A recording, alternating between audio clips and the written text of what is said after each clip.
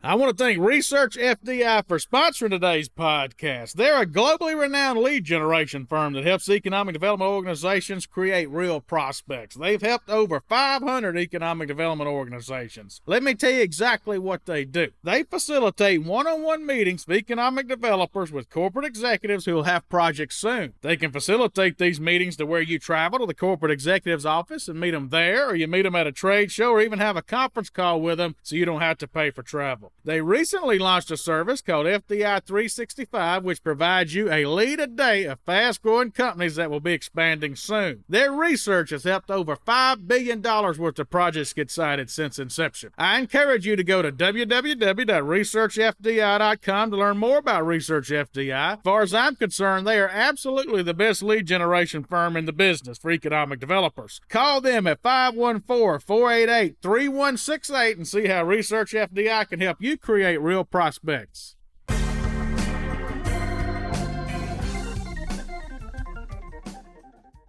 Hello, this is Chad Chancellor with Next Move Group. Before we begin today's podcast, if you've been enjoying our podcast series, please go over to Apple Podcasts, leave us a 5-star review. That'll sure help us out. We'd appreciate it a whole lot.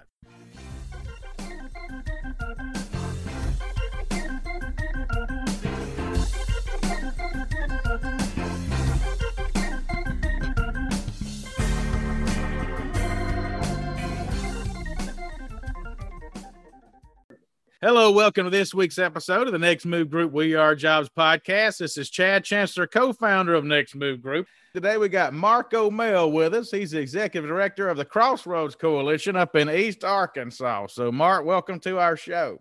Thank you. Happy to be here. It's an honor. Pleasure. Well, we're happy to have him. So the last 2 weeks, y'all have heard Alex and I interview ourselves, and normally we would have thought that was too self-promotional, Mark, but Mark's actually the man that sent us an email and wanted us to do that. So we said, if we're going to do it, we're going to get him on here the week after. So, Mark, thank you for that idea, and we're glad to have you part of our movement and glad to have you here. Well, you know, I promise, had I known that this would involve me being the guest afterwards, then I probably would not have suggested it. But I am happy, and it is interesting. The one on Alex I caught yesterday. So ready to hear yours next. Well, let's just start off. Tell these folks kind of the territory that makes up the East Arkansas Crossroads Coalition. Well, as you mentioned, we're East Arkansas, which is the Arkansas Delta. For the most part, adjacent to the Mississippi River, running along the bank. We essentially covered 7 of the most disconnected, poorest, underserved counties in Arkansas. And we are kind of established just to be that go-between the local development group, and in some cases there are none, depending on the community. Kind of go-between Catalyst with the state organization, Delta Regional Authority, other USDA, whatever the case might be. And we're just essentially here to help push change. Well, you know, we got offices New Orleans, St. Louis. Seems like we do all kind of business up and down that river. So from your area to Dyersburg, you know, we promote our proximity to getting down that river to New Orleans and Mobile and so forth. Oh, yeah. I mean, we do literally I could just spend a day going up and down the river seeing all our clients, and I wouldn't ever get them all seen. And so I just naturally gravitate to y'all's region. And I don't know if you remember, but when we first started our business, Alex and I went to Memphis for an SCDC event. I don't even think we had told anybody yet that we were starting our business, and we came to see you. So that's been 7 years. Time flies. That's been 7 years ago now. Crazy, isn't it? You know, I'm amazed, and I'm not surprised by any means, but definitely amazed. Very impressed with how far you've come and how quickly, really, in 7 years. We come a long way from that first meeting, that's for sure. So one thing, can't forget that first meeting. We did the Grizzlies game in the box with the governor. Yeah. Mark had us to a Memphis Grizzlies game, which I have to brag on is very smart. I mean, I think that's one of the lessons people can learn from you, because you're in Arkansas, yet you promote Memphis, Tennessee side. You know, the Grizzlies play in Tennessee.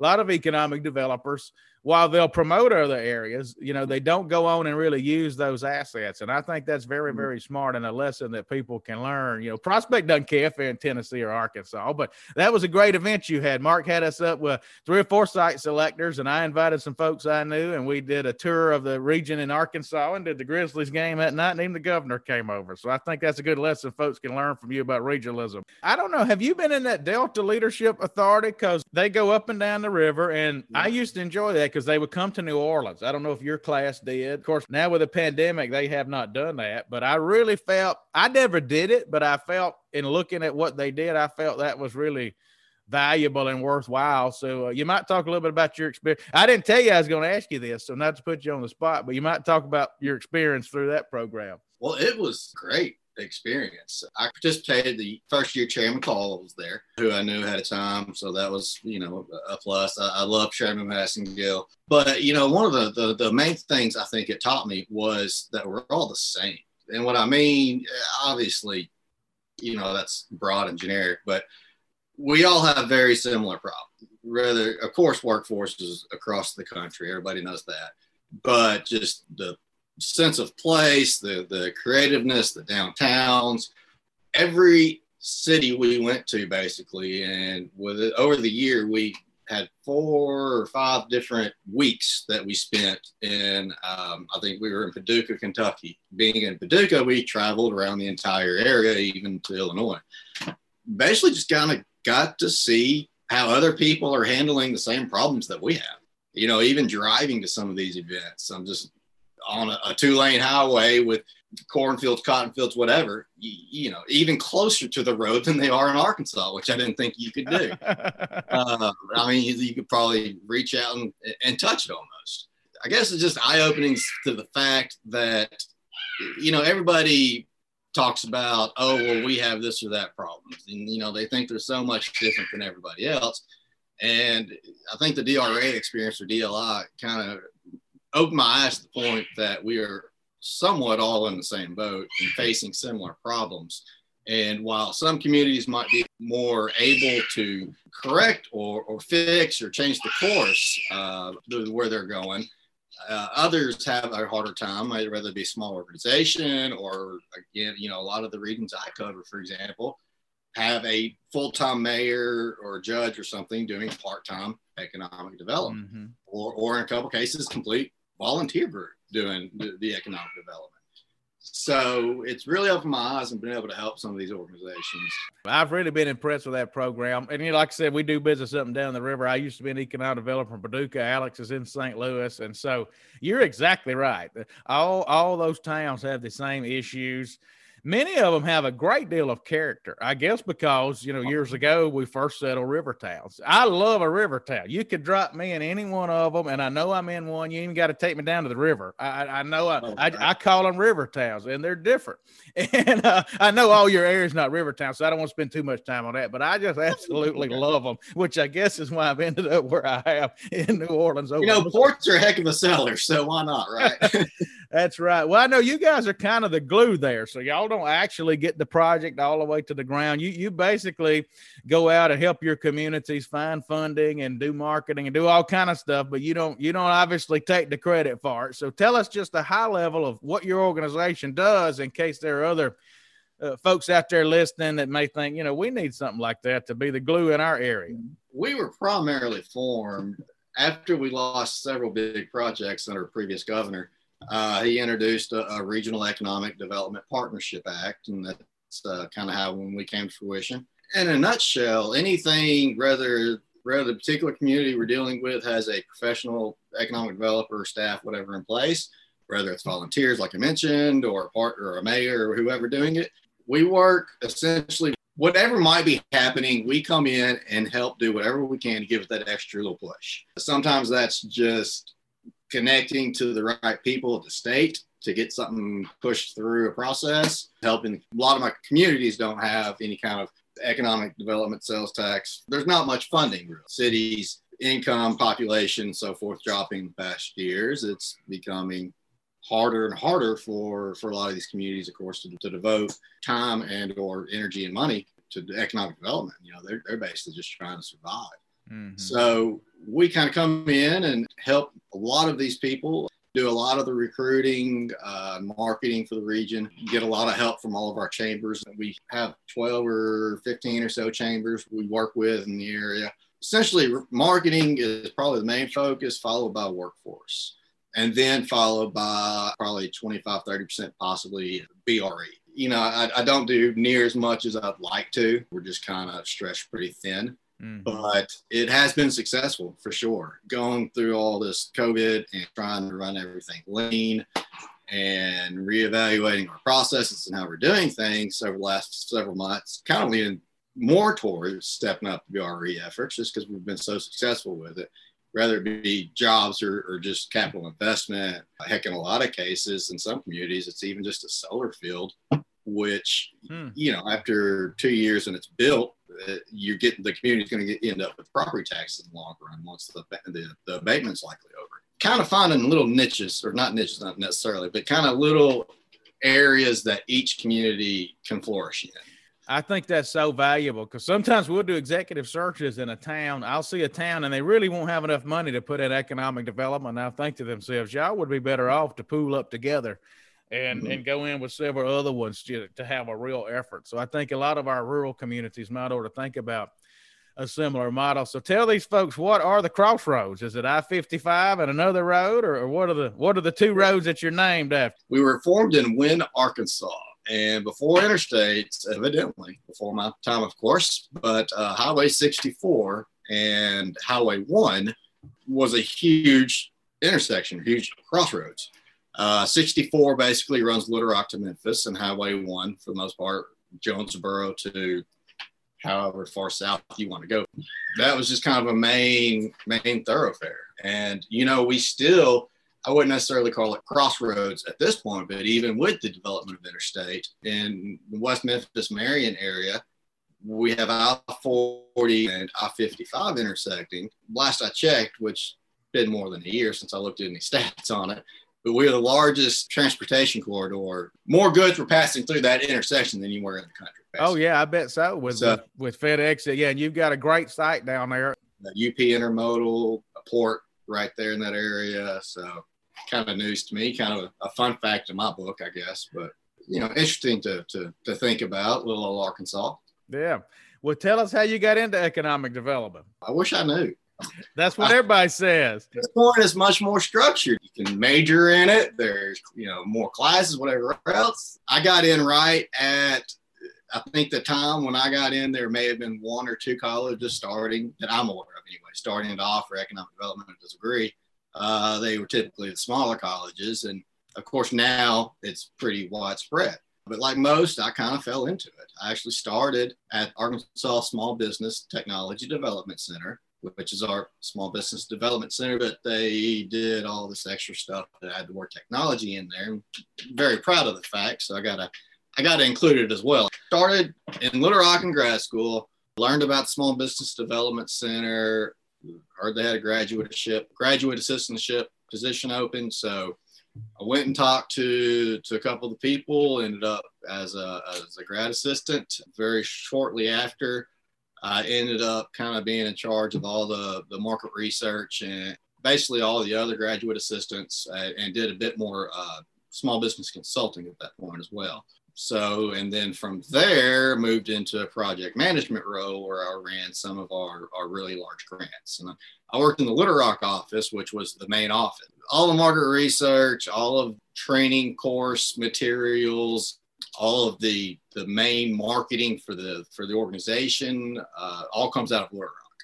So essentially, you know, we'd have a handful of market research projects we would use a combination of professional Esri, First Research, Dun & Bradstreet type data, you know, as well as just sometimes having to, you know, FOIA for list for this or that, or even just Google all day long until you finally find something credible. So, you know, some were tough, some were easier, but it really kind of introduced me to the field and helping small businesses. Started in finance before that, though. You know, I was in college, majored in finance, was wanting to be an investment broker, and interned when I was in college, and decided that really is not what I wanted to do. wasn't ready to cold call for business for the next however many years of my life until I built a book up. I started in banking. Wasn't what I thought it was. It was a big, large national bank, whereas I'm from a very small town. Went on to corporate finance from there, worked my way up to finance director of Job Corps in Little Rock. And it was great. I loved the work. I liked the mission. I did not like knowing the second Tuesday of every month, this has to be done. The third Wednesday, I like change. I don't want to walk in essentially know what's going to happen that day, no matter what. Not as bad as an assembly line, but it just kind of felt, it wasn't going to get any better. Plus, I was the boss of a few accountants, and it made me remember why I chose finance versus accounting. So, more power to the accountants out there, but it's not something I can't do, just definitely prefer not to. Right. Well, that's the beauty of economic development. Every day's different. I mean, honestly, every day's different. And, even though we own our own business dealing with economic development, every day is different. And you just don't ever know what's going to come up. But I have a little similar story to you, I guess. Not really. But when I was a senior in college, I didn't know what I was going to do. And the economic development job in my hometown had not yet come around. So I remember going off to Edward Jones in Memphis and interviewed. They brought in like 30 kids from Mississippi State and put us up. We had to take this online test. And I really knew nothing about stocks at all. I was interested in it, but I didn't know much about it.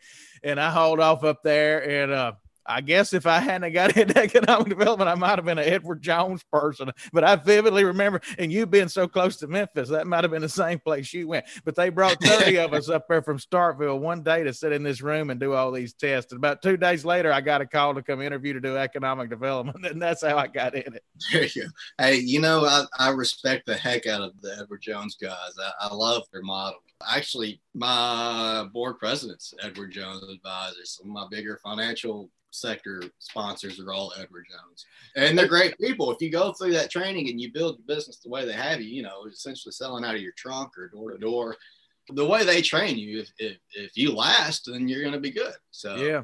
One of my best friends, Edward Jones account, that's who we have our retirement and all with. And of course, they got a huge presence in St. Louis, and I guess they do in Memphis. We're going to take a quick break for a message for our listeners. Be right back right after this.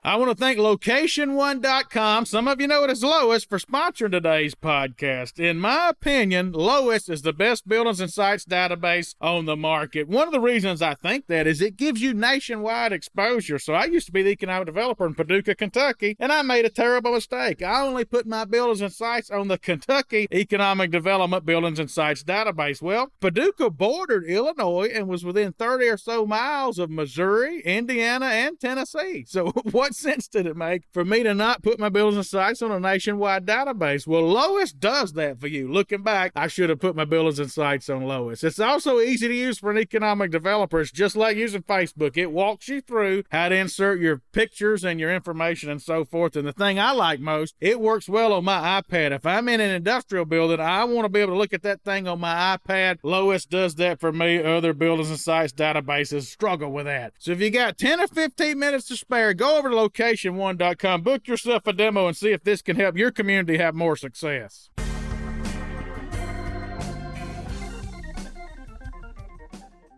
Now, all these years later, what really motivates you of all the stuff of economic development? What gets you up every morning ready to go to work and not look at it just as a job? I enjoy getting out, meeting with people, helping them change for the better. Now, what aggravates me is when I figure out that I care more than the actual community does. Being regional, I'm from Marianna. It's one of the areas we serve, and that's where we moved back to live. So, I might be a tiny bit more involved in Marianna, and most people get that. We're headquartered in Wynne. I might be a tiny bit more involved in local community stuff in Wynne. Most people get that. Knowing that whatever we're going to do, and I'm be around to see the actual effects of a lot of the programs, processes, what have you, that we're implementing or that I'm encouraging communities to do. Just the fact that they are changing and they are accepting new ideas and not just keeping with the status flow, kind of broadening that horizon. I guess. And it took a long time. And one community I was helping redevelop a website and logo and branding and try to streamline it across the board with the city and the tourism and so forth. And it took the marketing group that did it, it took 3 trips. And finally, like both the bosses came, I think the third time, to try to pry out of this chamber and economic development group that were kind of meeting together to figure out what we were going to do. All they could think of was cotton or farming or rice or ag, or, you know, it's hard to get people that are local to think outside their typical scope. It's just changing the things that we all know as economic developers need to be done. Convincing these people to change what needs to be done at this point in time is a huge feat, but it's also a huge accomplishment in my book, you know, because and I get their points sometimes, not all the time, but you know, a lot of these guys were around in the heyday, back when our communities, you know, you mentioned river. Marietta, for example, they dug a channel connecting to the river. What, you know, I don't know how many miles, but a decent way, just to be able to connect to the Mississippi. Mm-hmm. So, you know, river is huge, and that's what these guys know. And then rail came along, of course, and helped out, whatever else. But at that point, the downtown started declining. They were trying all these different tactics to revive or save or retain, at least. And, you know, a lot of what they did at that point, not necessarily was wrong. It just, a lot of it, unfortunately, one reason or another didn't work. Getting a lot of these people to agree to do something different, which at this point would be not their first time somebody's tried to come in and say, you need to do this, you know. They've probably done it themselves once or twice and hadn't gotten anywhere, and they've probably heard 4 other people say we need to do this and try it, whatever else. But finally getting through, and again, you know, it's been years with some of them. A couple of them still working on after, as you said, 6-7 years, whatever later. Getting them to understand, you know, the game's changed. I don't know how much new is actually introduced with the economic development profession versus how much is recycled. You know, I've heard there's nothing new. It's all recycled, kind of like styles for clothing. And I definitely agree to that for the most part. Like any other industry, I think COVID's helping spur this. But our little industry of economic development, you know, it's a small niche at this point, still small industry. Everybody knows each other, you know, for the most part. As you know, we have done a bunch of executive searches in rural towns. I mean, we've probably done 50 to 100 executive searches. I'd have to stop and count how many. If I had to guess, I'd say around 75, but it could be more or less. And a good number of them have been in rural towns. And I don't know if you watched our video for movement members only that we put out this week. Only our members got it. The public didn't get it. But we have now done so many that I can kind of track the towns that are going to have success and not, and I can almost do it by the median age of their board members. I can almost do it. We have done this in enough rural towns, and that, you know, we've done this where probably the median age of their board members will be in their 70s. And my mom and dad in their 70s. I love them. Those are the ones I'm still working on. That's right. And so there's nothing wrong with that.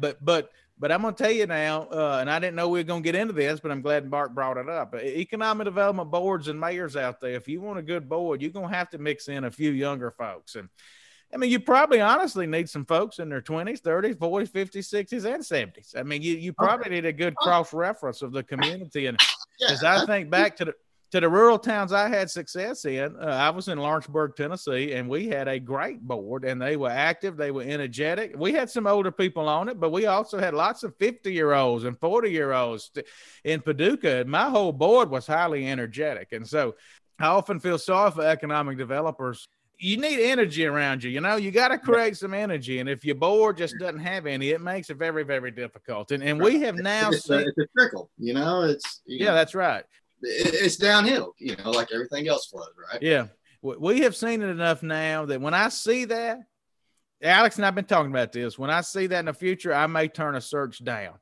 just because, quite frankly, I don't enjoy it. And whoever we hired for that job, when you're small business like we've been starting up, you got to take every search you can get. But now we're getting big enough that there is not a town too small for us. I love small towns, but what I like to see in a board is diversity, and not just race or sex, age. Get your entrepreneur on there, get your lawyer on there, get your engineer on there.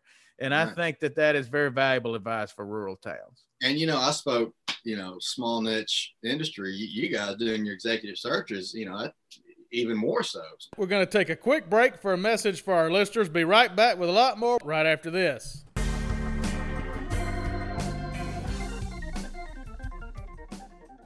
I want to thank LocationOne.com. Some of you know it as Lois for sponsoring today's podcast. In my opinion, Lois is the best buildings and sites database on the market. One of the reasons I think that is it gives you nationwide exposure. So I used to be the economic developer in Paducah, Kentucky, and I made a terrible mistake. I only put my buildings and sites on the Kentucky Economic Development Buildings and Sites database. Well, Paducah bordered Illinois and was within 30 or so miles of Missouri, Indiana, and Tennessee. So what sense did it make for me to not put my buildings and sites on a nationwide database? Well, Lois does that for you. Looking back, I should have put my buildings and sites on Lois. It's also easy to use for an economic developer. It's just like using Facebook. It walks you through how to insert your pictures and your information and so forth. And the thing I like most, it works well on my iPad. If I'm in an industrial building, I want to be able to look at that thing on my iPad. Lois does that for me. Other buildings and sites databases struggle with that. So if you got 10 or 15 minutes to spare, go over to LocationOne.com, book yourself a demo, and see if this can help your community have more success.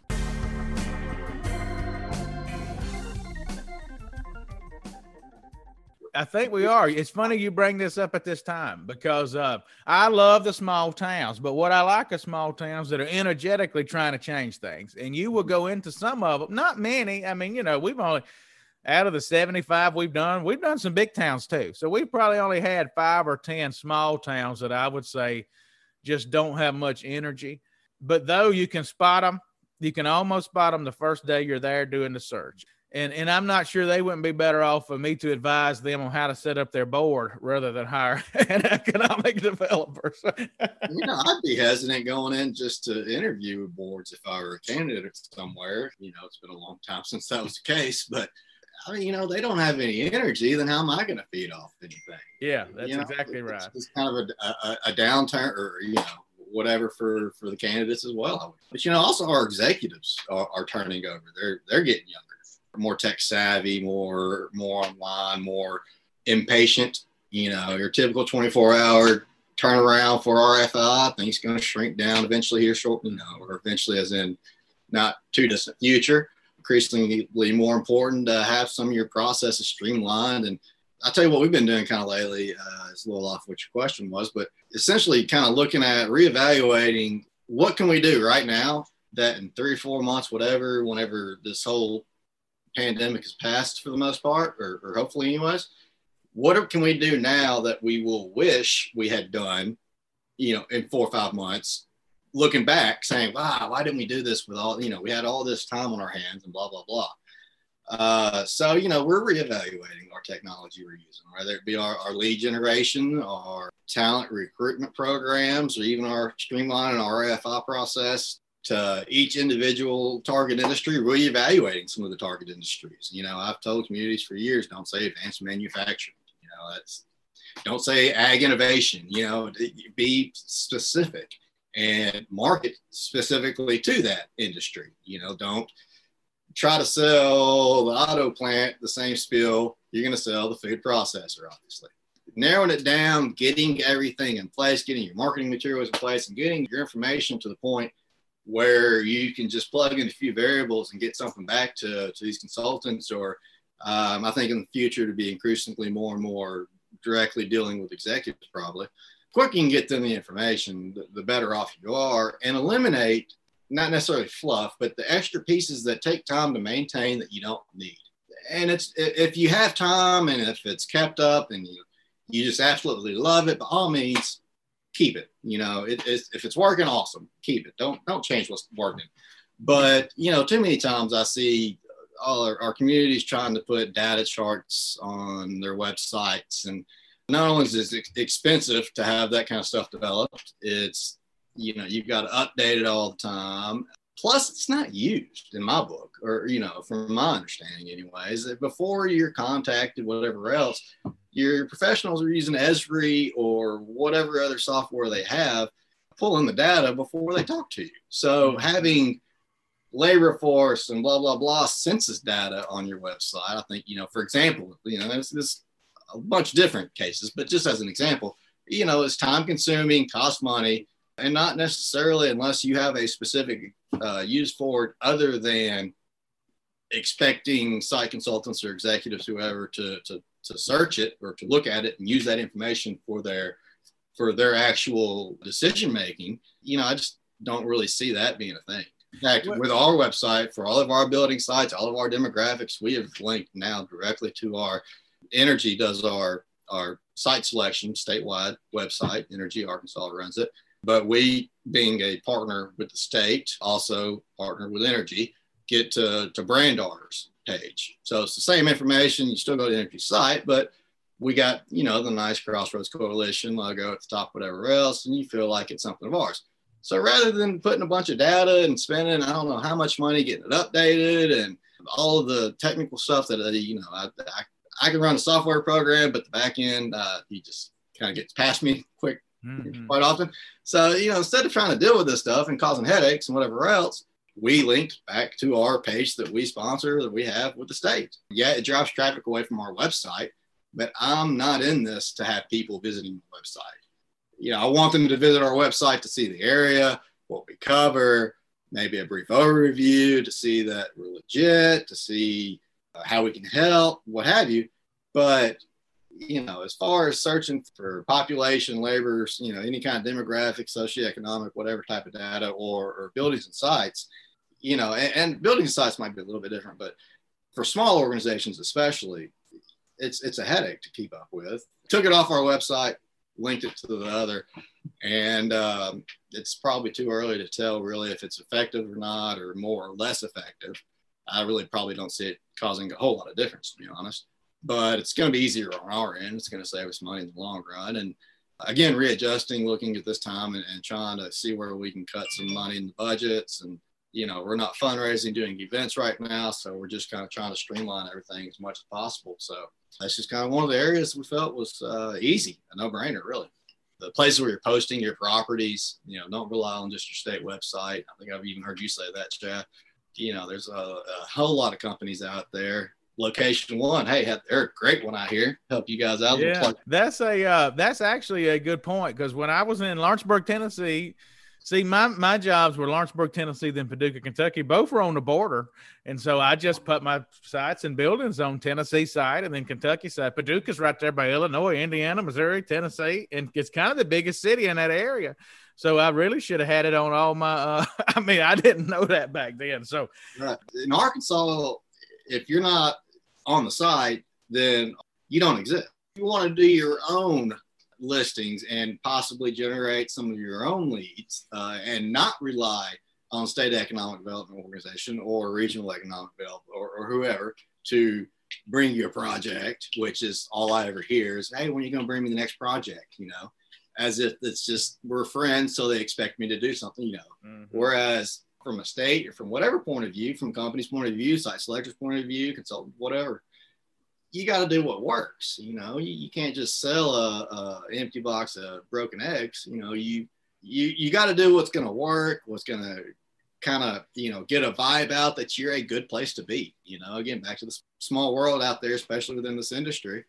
You start just doing sales to make a sale, and it ends up that, it was a terrible investment for the community. The business finds out that, they were kind of sold a little bit more than what they were actually going to get. It gets back to their counterparts and you're done. Being honest and the win-wins always been important. I think increasingly more so now that we're doing more online and a faster pace and so forth. Right. Now, Mark, when I think of y'all's area, in addition to all the ag and the river, I think of all the steel that Arkansas has recruited. It's just tremendous up through that area, and y'all are so aggressive with it. So why don't you talk about some of the success y'all have had in the steel industry? technically Arkansas is the largest steel producer in the country at this point. And in fact, I say Arkansas to be generous, it's Mississippi County, which is kind of northeast Arkansas. It's not technically one of the counties we cover, but a lot of our partners work in Mississippi County. So we have great relations and help them with anything they need. Great relationships with Nucor, who has expanded 3 times since I've been there. I believe working on a 4th. So they've added coil, paint coil, a new cold mill. And these, I think they employ close to 2,000 people in Mississippi County at this point. Now, these expansions are all 100-person job, 200-person job, which is huge for our area. You know, it's not the most job creation in the world, but at the same time, 100 jobs for a steel mill is going to be 250, or so million investment. It's a huge capital investment for a community, and 100 jobs for this community is humongous. I don't mean to downplay that by any means, but typically you think of $240 million investment and you're thinking, how many employees, come to mind when you say that, it kind of takes it to a new category. So, it's just been tremendous opportunity working with Nucor, and Big River right there is in the area. They've actually recently sold. So that was kind of a bittersweet. I'm looking forward to building relationships with the new company. And I'm glad they got out while the iron was hot, so to speak. There's more steel coming out of Mississippi County in Arkansas than everywhere else in the country, which is just crazy to me. Well, and I think that's a great testament to y'all's workforce training programs, because those steel mills are less than 20 years old. Time flies. I mean, they're pretty new in the grand scheme of things. And I remember when they started locating there, people wondered, would they be able to get the workforce? And I think Arkansas has done a tremendous job of providing them. And clearly they wouldn't be expanding if they weren't happy and they didn't think they had the workforce. So obviously for folks that don't know, Mark's telling you Mississippi County, I mean, it is a small rural county. So, it's not like these steel mills are in downtown county. I mean, it's not like they're in Little Rock. Yeah. It is challenging in cases. And sometimes I'm thankful for only looking for 100 people versus 1,000. But, it's gotten a chance to be creative with it, too. You're busing people in when needed. They're not far from a bridge to, basically Dyersburg, Tennessee, which they can recruit people from. And then AdTech is one of our huge partners. AdTech's the Arkansas Delta Training Education Consortium. And it's an agreement with all I think there's 5 local community colleges in this East Arkansas area. And they've all come to an agreement that they are going to do whatever it takes to help an industry locate, expand, whatever the case might be. So it's much like a workforce program, and we work with workforce too.